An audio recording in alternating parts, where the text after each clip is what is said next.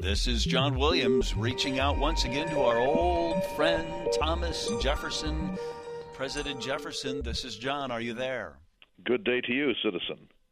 I want to say thank you for coming to visit with us in St. Paul. You and I were on a stage for 2 sold-out conversations in Minnesota where we talked about current events. You were a hit again in the 21st century, sir. Well, it was my first trip into the interior of the continent, and, during my presidency, I sent Zebulon Pike up the Mississippi River from St. Louis, and he actually went through what is now St. Paul and found the falls of St. Anthony there, and then went all the way up to northern Minnesota looking for the source of the Mississippi. Why was that such a big deal for you guys? I mean, why did you care where the Mississippi started? Well, because rivers were roads and roads were rivers. There wasn't a paved road in my own Commonwealth of Virginia at the time of my death in 1826. So most of the traffic in America moved along the Ohio and the James and the Potomac and the Mississippi, etc. And we needed to determine whether these rivers were navigable. So the Mississippi is navigable from New Orleans all the way to St. Anthony Falls, all the way to where you are. And it's an amazing thing that there's only one significant impediment in that gigantic river, the most important river in the New World. And the Missouri, Mr. Lewis discovered, is navigable all the way from St. Charles in Missouri up to what's now Great Falls, Montana, where there were 5 waterfalls. And then it required an 18-and-a-half-mile portage around those falls.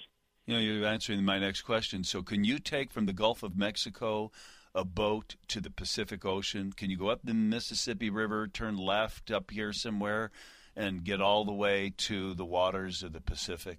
You're asking a tantalizing question, because that's one of the main reasons that I sent Meriwether Lewis up the Missouri River in 1804. He was my protege and the son of neighbors of mine and had served as my private secretary in Washington. And I was hoping that he could do exactly what you say, go down from Pittsburgh, down the Ohio, and then up to the mouth of the Missouri, and then all the way up the Missouri near to its source. And I hoped that out there in the Rock Mountains, in the Stony Mountains, you call them the Rockies, that he would find interlocking waters, and it would be about a day or half a day's portage from navigable waters of the Missouri to navigable waters of the Columbia system. It turned out that wasn't true. The mountains were higher and broader than we could have anticipated, and he reported that it's a couple of 100 miles between navigable waters of the Missouri system and of the Columbia system. And that meant that the portage would be very difficult and, in some respects, impossible. Well, what did Lewis and Clark do? Did they went up the Mississippi River, right? Well, no, that was Pike. Pike went up the Mississippi, and he discovered that you can really, if you have enough manpower, you can row a boat from New Orleans to Minneapolis and St. Paul, Minnesota. And then if you want to, you can get out and move around St. Anthony Falls. It's really just about a mile portage, and then go very nearly to the source of the Mississippi River. Now, just where the source was, we were not certain, and Pike did not find it. He got close, but in your time, the source is said to be at a lake called Itasca. Mm-hmm. He got within about 100 miles of that. Still, that doesn't get you to the Pacific. Now, now you're just in central Minnesota. But then you portage. We hoped that there would be portages up to the river systems in today's Canada, that there might be. So in other words, the Missouri would be the central highway to the Pacific, but there might even be another one in more northern latitudes. And I hope I speak for you when I say it was our dream that we would push the British entirely off of this continent, and there would be no Canada. Canada would be just another part of the United States. That was one thing that you revealed when you spoke to our crowd in Minnesota, was you were surprised we hadn't invaded Canada yet. And then everybody, of course, chuckled. Canada's the last place in the world we would invade or take war with. We didn't see it that way in my time. We threw the British out of the United States, the original 13 colonies, and during the Revolutionary War, and then again during the War of 1812, the United States invaded Canada, and we hoped that we would conquer it. and that we would then expel the Tories, expel the pro-British people, or absorb them if they wish to change their philosophy, and that we would then control everything from the bottommost tip of Cuba all the way to the North Pole, and from the easternmost tip of the United States all the way to the Pacific Ocean. And I called that an empire for liberty such as the world has never previously seen. In retrospect, if we had acquired Mexico, I think our lives would be a lot easier. Really, I do. I mean, not because I want more Mexicans or us to speak Spanish, but maybe some of the issues about immigration and all of the problems we have with that population would be absorbed into our nation. We would have resolved that by now. Well, I think you are correct in that sense. In other words, I don't regard myself as an imperialist, but I do believe very strongly that the method by which the American people operate, our Constitution, our Bill of Rights, due process, trial by jury of one's peers, no cruel and unusual punishments, habeas corpus, the right not to have to incriminate oneself in a court of law, our system of laws and rights and the Declaration of Independence and so on. I think that's the greatest recipe for human happiness and human liberty in the entire history of the earth, more than ancient Athens, more than Rome and the Republic, more than Great Britain, certainly. And so we represented the epitome of what humans can achieve on earth. And that approach, I think, eventually will characterize every people and every nation all over the planet. So the farther we extend this idea, I mean, in other words, Mexico would not necessarily have to be part of the United States, but if it were a sister republic with the same set of basic principles, the world would be a better place and the United States would be a safer place. Well, the problem now is that we're the richest nation on earth, or one of them, and they're one of the poorer nations. And so that, you talk about recipes, that's a recipe for problems, and we're still trying to resolve that today. When you were with us in St. Paul, I don't know if this is your take on it, and I haven't spoken to you about this since you visited with us on stage a couple of weeks ago. But I will tell you, it was just last week, wasn't it? It was. I want to tell you something that I have heard time and again from people since then.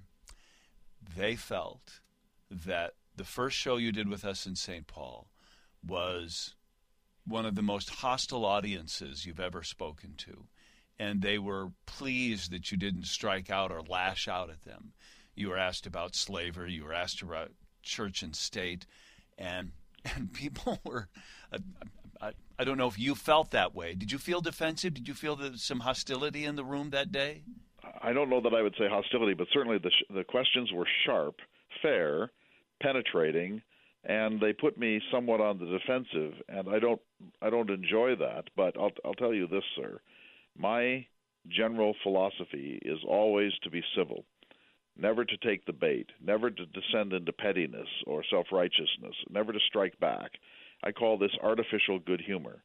And if you will show artificial good humor in the face of all of the rudenesses of life and all of the provocations, it will not only disarm your adversaries and show them what a true civil discourse would look like, but it becomes a kind of second nature. And so in the course of my long life, I learned to seek harmony on every possible occasion, irrespective of the provocations from others.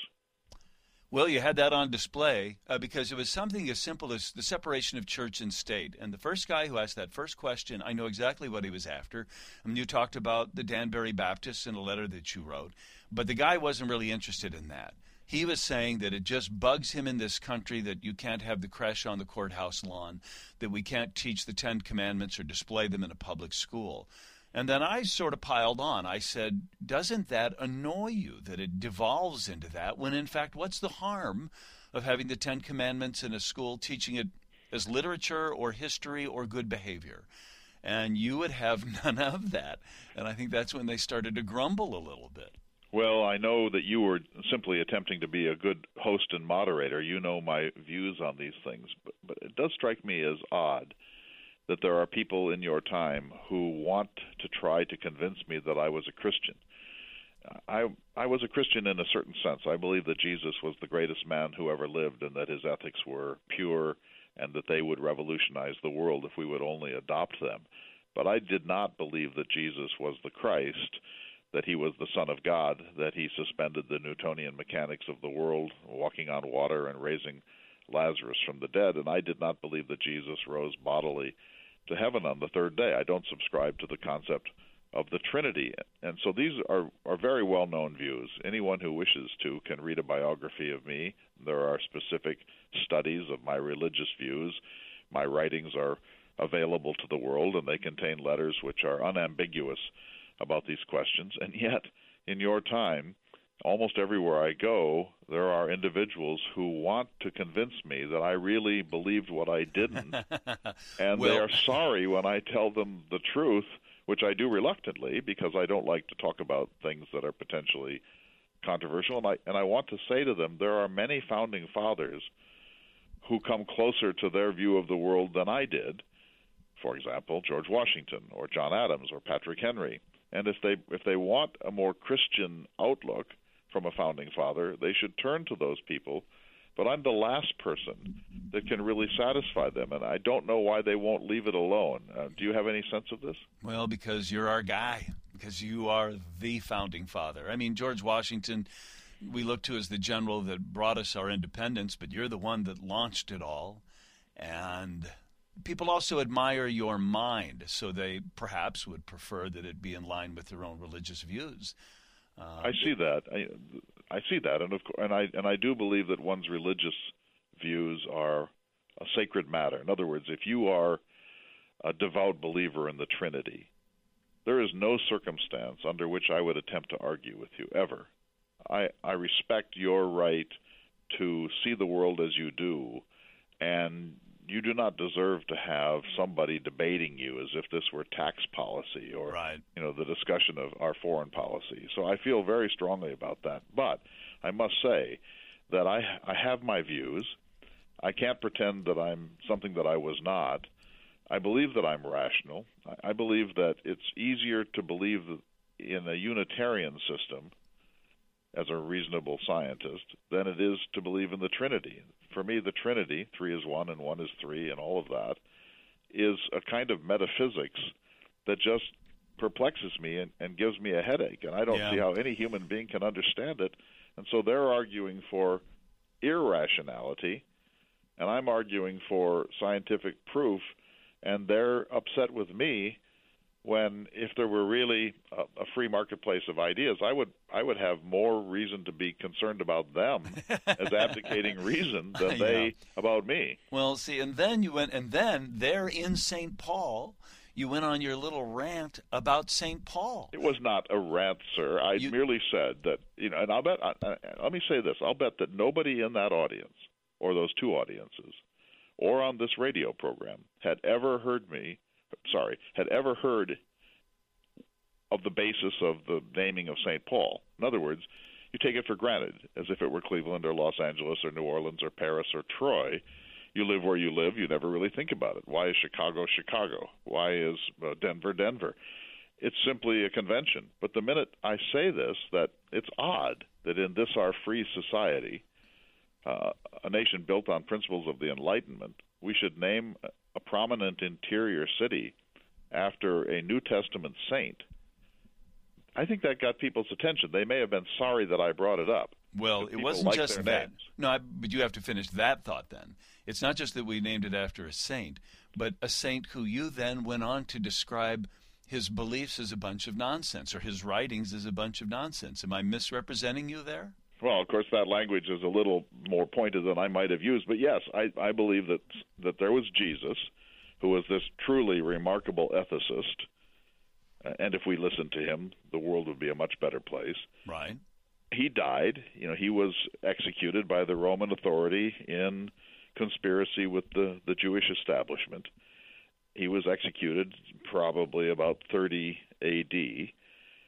Then a sort of cult, a mystery cult, sprang up about him because those who knew him alleged that he had been bodily resurrected, and you can imagine that would get the attention of anybody. Well, see, and now as you're telling the story, this is where people get a little uncomfortable. You just described the people who believe in the resurrection as a cult. Keep going. And they believe, and imagine if you died tomorrow, John, I don't wish this, but people around you then alleged that you had disappeared from the tomb, had ascended bodily to heaven, and then had appeared before them from time to time. I mean, people would be either dismissive that this is insane, or they would be utterly flabbergasted. It's a miracle. It's a miracle. Well, sure. So then, so the cult starts. So then, no, that's not the cult. The cult starts because.